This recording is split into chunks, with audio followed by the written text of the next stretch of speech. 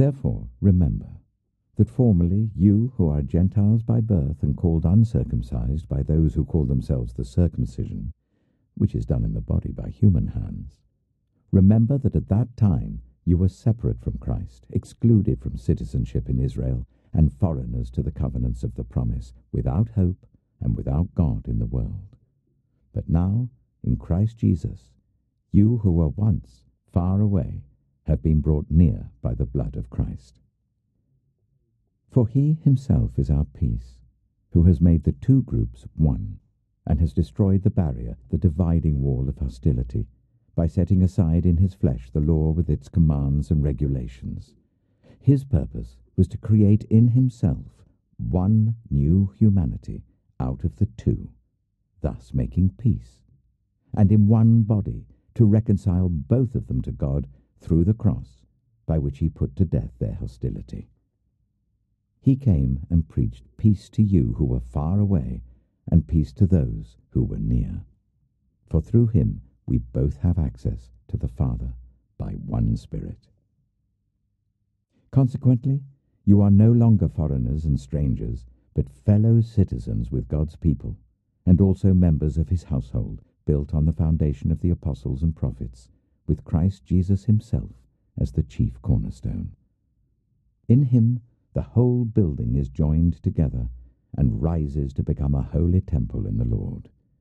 And in him you too are being built together to become a dwelling in which God lives by his Spirit. Thanks very much. If you can keep your Bibles open to chapter 2. Ephesians is such a great book, and I'm really happy that you guys are going through it at this time. I hope you'll get a lot out of Ephesians, because it really is, I talked about going back to the fundamentals. I would do Ephesians in my church again, except that I had preached through it not that long ago, so I'm doing a different one, Romans, but it's a great book. But let's pray that by God's Spirit, I'll be able to speak and I'll hear God's word. Let's pray. Lord, we thank you so much that your word is powerful, that it does not return to you empty.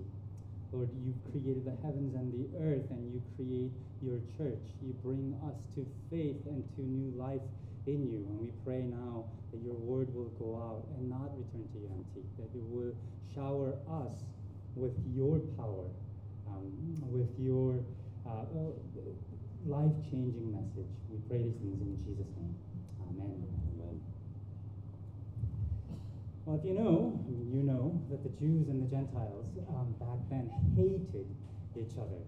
They hated each other for many different reasons. There are historical reasons, right? There were the history. Israel was a colony. It was overtaken by many different empires. And when the Gentiles came, they forced their life upon the Jews. And it wasn't that long ago, a king named Antiochus Epiphanes IV took a pig, went into the temple, and sacrificed this pig on the Jewish altar, on the temple itself.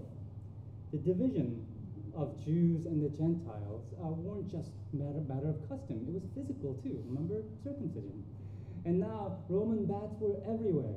The sporting events were all done in the nude. And so it was very obvious who was Jew and who was a Gentile.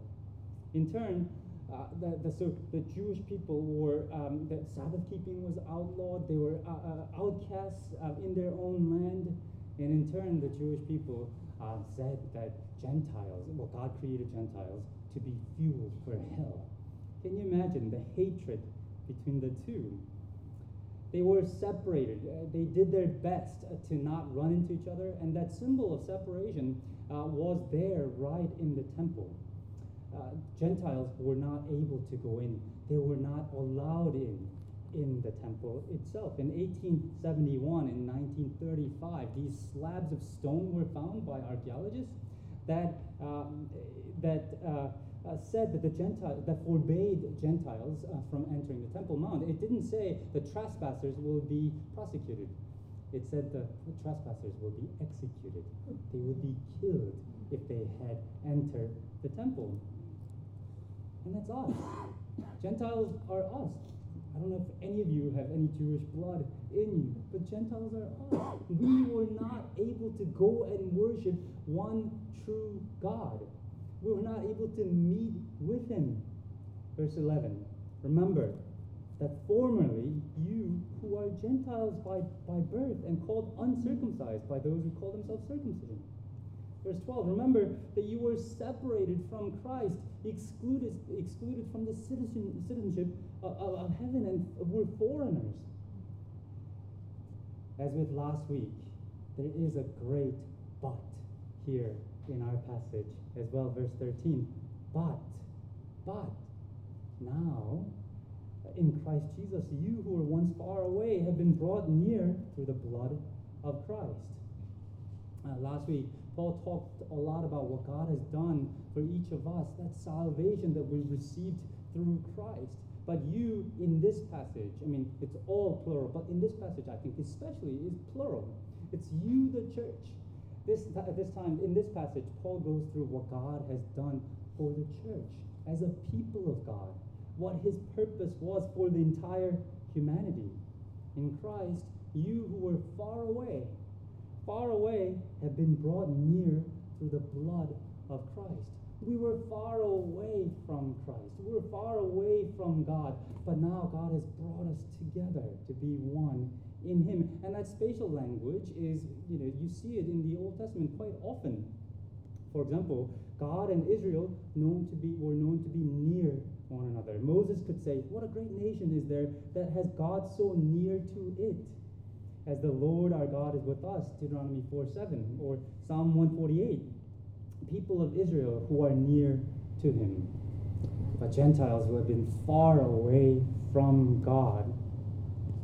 This extraordinary thing happened. Christ happened. And through Christ, we were brought into the fellowship with God. In Nicene language, into the bosom of the Trinity. Through Christ, we enjoy that intimate relationship with God the Father that God the Son enjoys through the power of the Spirit. And not only then were we brought to God himself, we're brought near to one another. People who were once far away were brought near to one another. Paul in verse 14 says he destroyed that barrier, the wall, dividing wall of hostility. A wall of hostility. I'm sure he had in mind that wall in the temple. Temple that separated the Jews and the Gentiles. It's as if Jesus came and took a sledgehammer and just took it down. And said there's no longer separation, not just between God and you, but with all the people of God. You can be one in Christ. Remember, if you're old enough, in 1989, you remember that wall, Berlin Wall, coming down. When that nation became one, the people took sledgehammers, right? And they went into Berlin. That separated, that symbol of separation, two different countries. They took it down because it was no longer necessary. They became one country. And we too have become one in Christ. So that we're no longer, in Galatian language, Jew nor Gentile, neither slave nor free, neither male or female, for you're all one in Christ Jesus.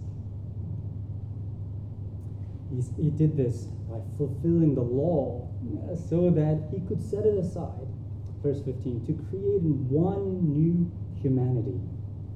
You see, the goal of crucifixion wasn't just, once again, reconciliation to God himself. The goal of crucifixion was creation of a new humanity, where these walls of separation, walls of hostility is broken down and we're made one new kind of a person, one new kind of humanity through Christ Jesus. Friends, if you look to see Jesus on the cross, and if you see a Savior, if you see your sins forgiven in him, you must look left to the right, left and right, and see who has gathered around that cross. Because God is bringing these long-lost brothers and sisters together through the cross so that we can be one through him. World peace is something that politicians love to talk about. Beauty pageants talk about it. United Nations Charter. It's got peace written into it.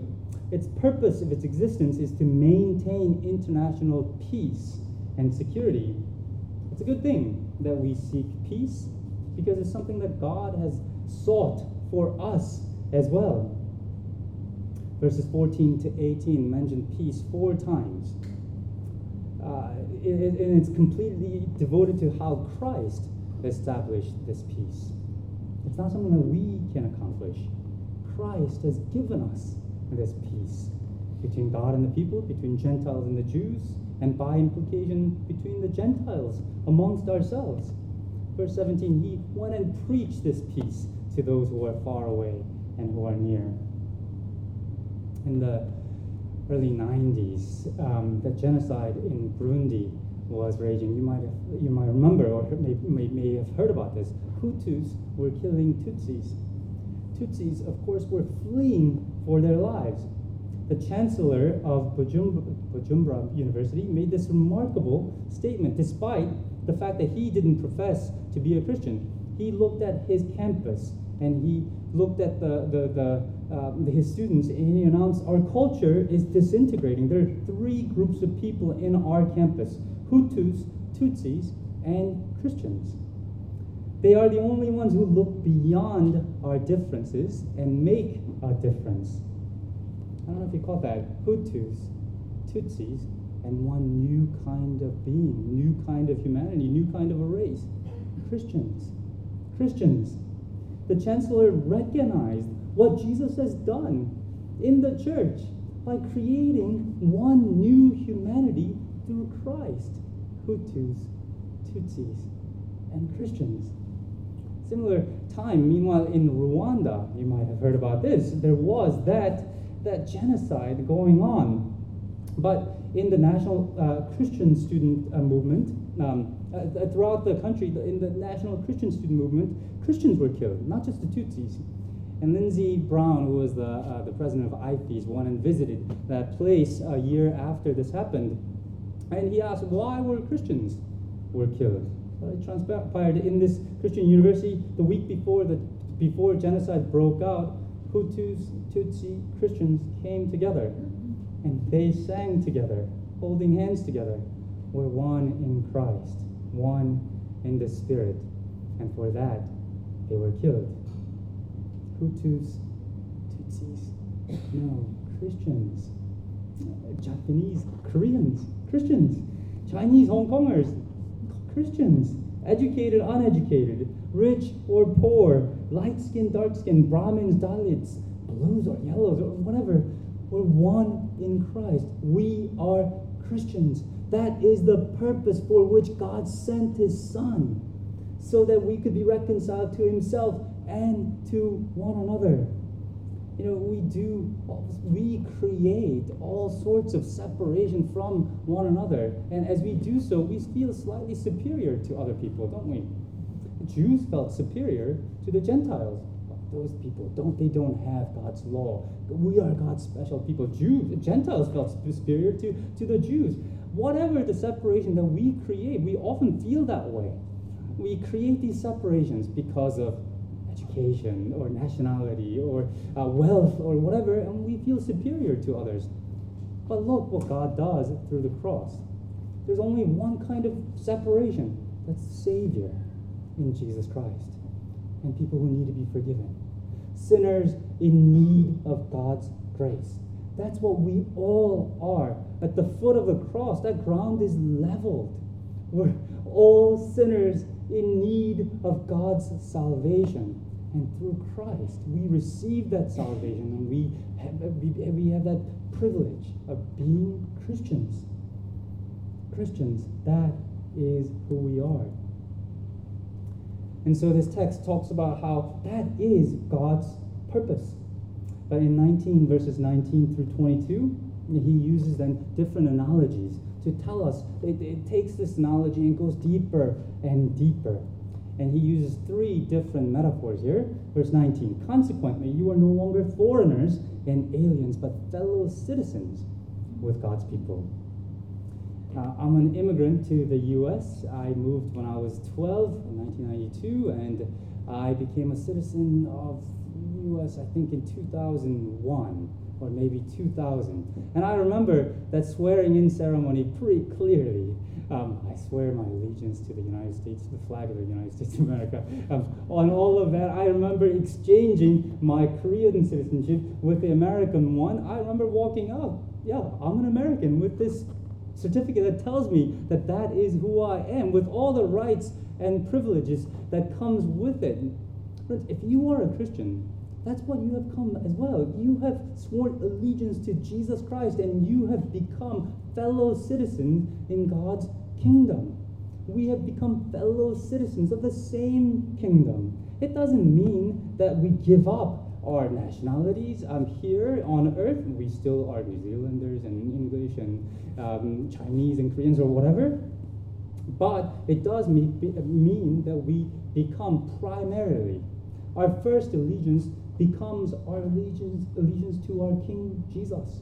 That is who we are primarily.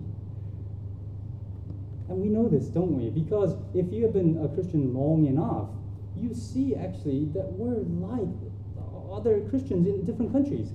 If you travel to a different country and met a Christian, don't you feel almost this sense of kinship? Well, it's because you belong to the same kingdom. You share the same stories, you share the same values, and you serve the same king. You are fellow citizens in God's kingdom. So let me ask, what is then how are you known in your schools, in your workplaces?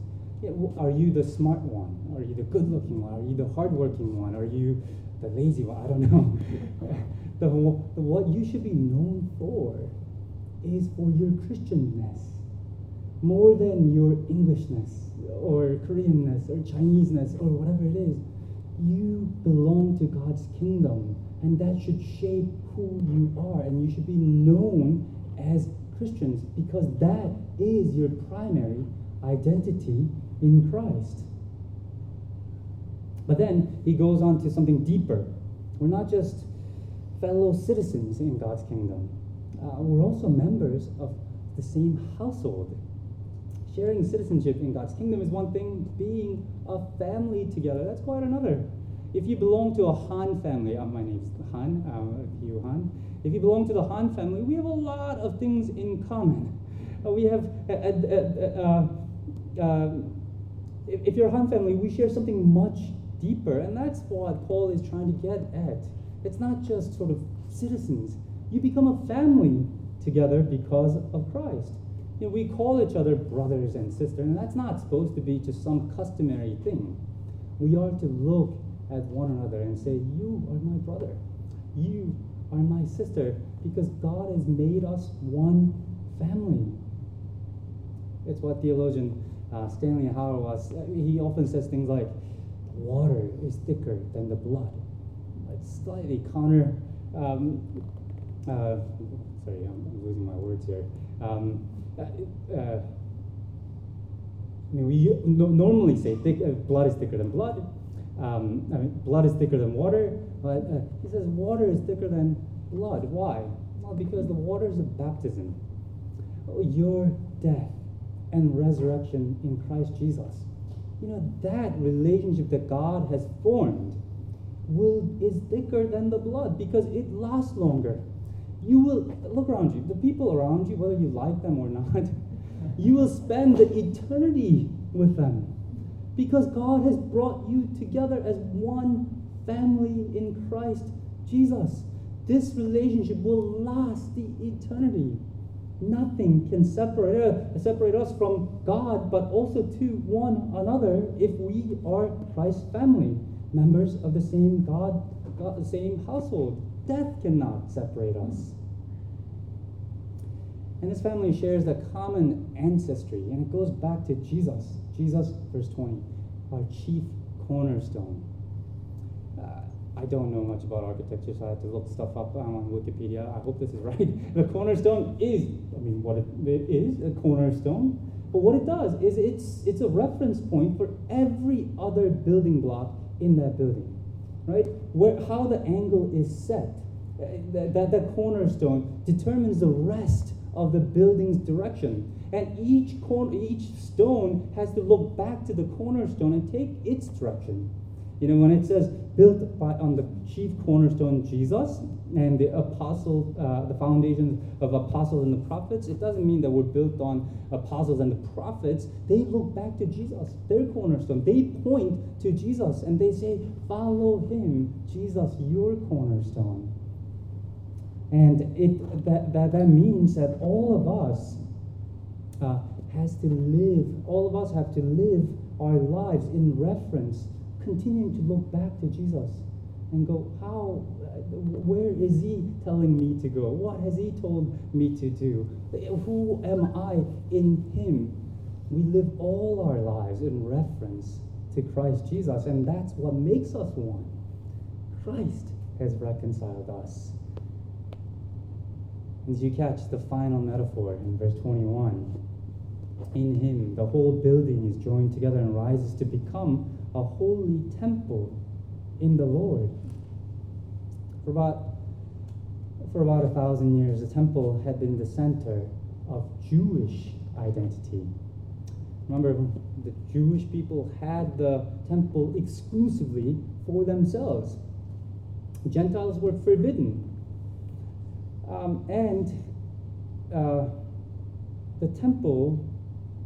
The Jewish people had believed that they were God's people because they had the temple, because God promised to meet them through the temple. There was a physical sign of God's presence in Israel, and the whole world was supposed to know that there is one true God because of the presence of the temple.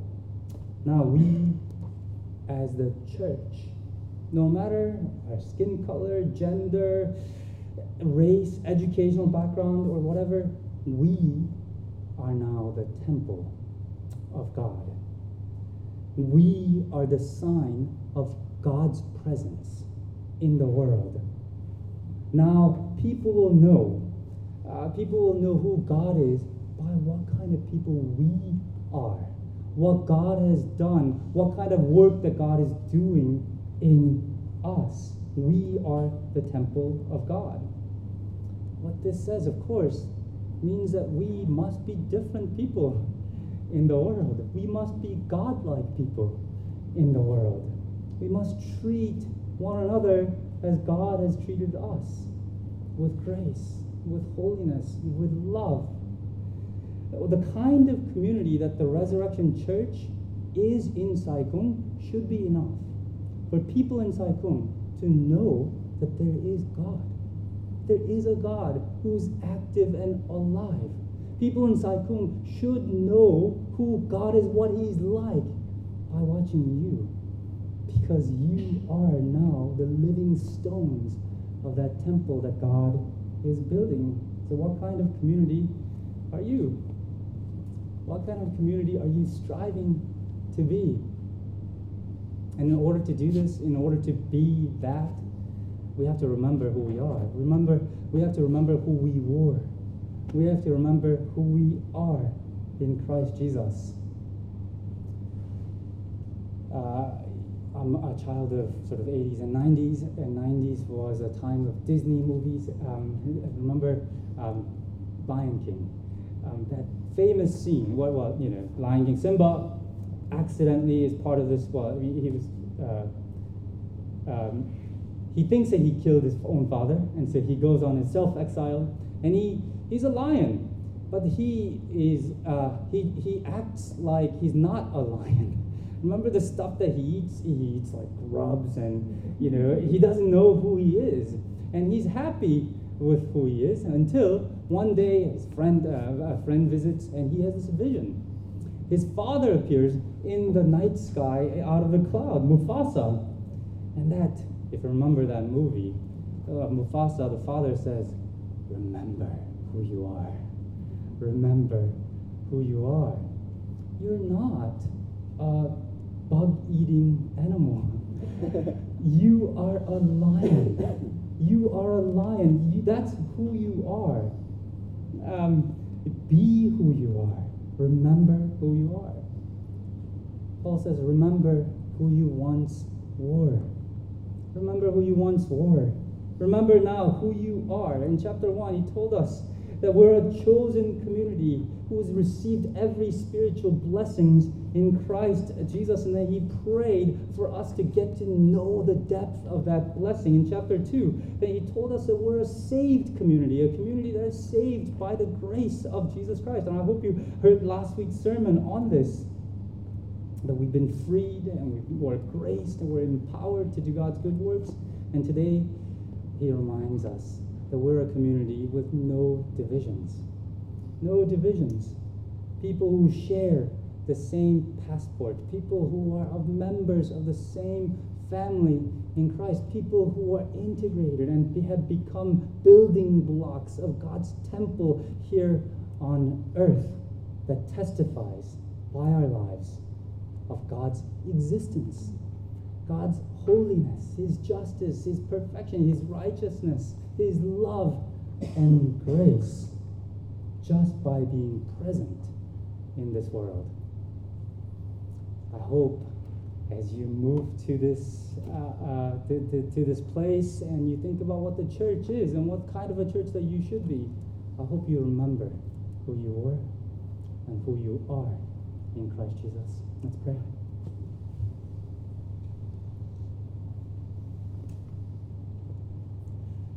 Lord,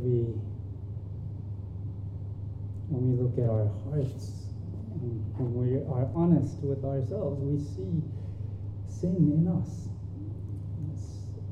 Lord, we pray that you would convict us of our wretchedness before the cross, that we might look up and see our Savior, Jesus, and see the unbelievable grace that we have received through him. And Lord, we pray that you'll help us to cast aside any sense of self-righteousness, any sense of superiority or inferiority to others, and help us to see that we are now one in Christ Jesus. People who have received this unbelievable grace and blessings through Christ Jesus. People who have received that citizenship, become members of God's family, and become building blocks in that most amazing place, your temple here on earth, that shows who you are to the world. Lord, help us to remember who we were. Help us to remember our grace.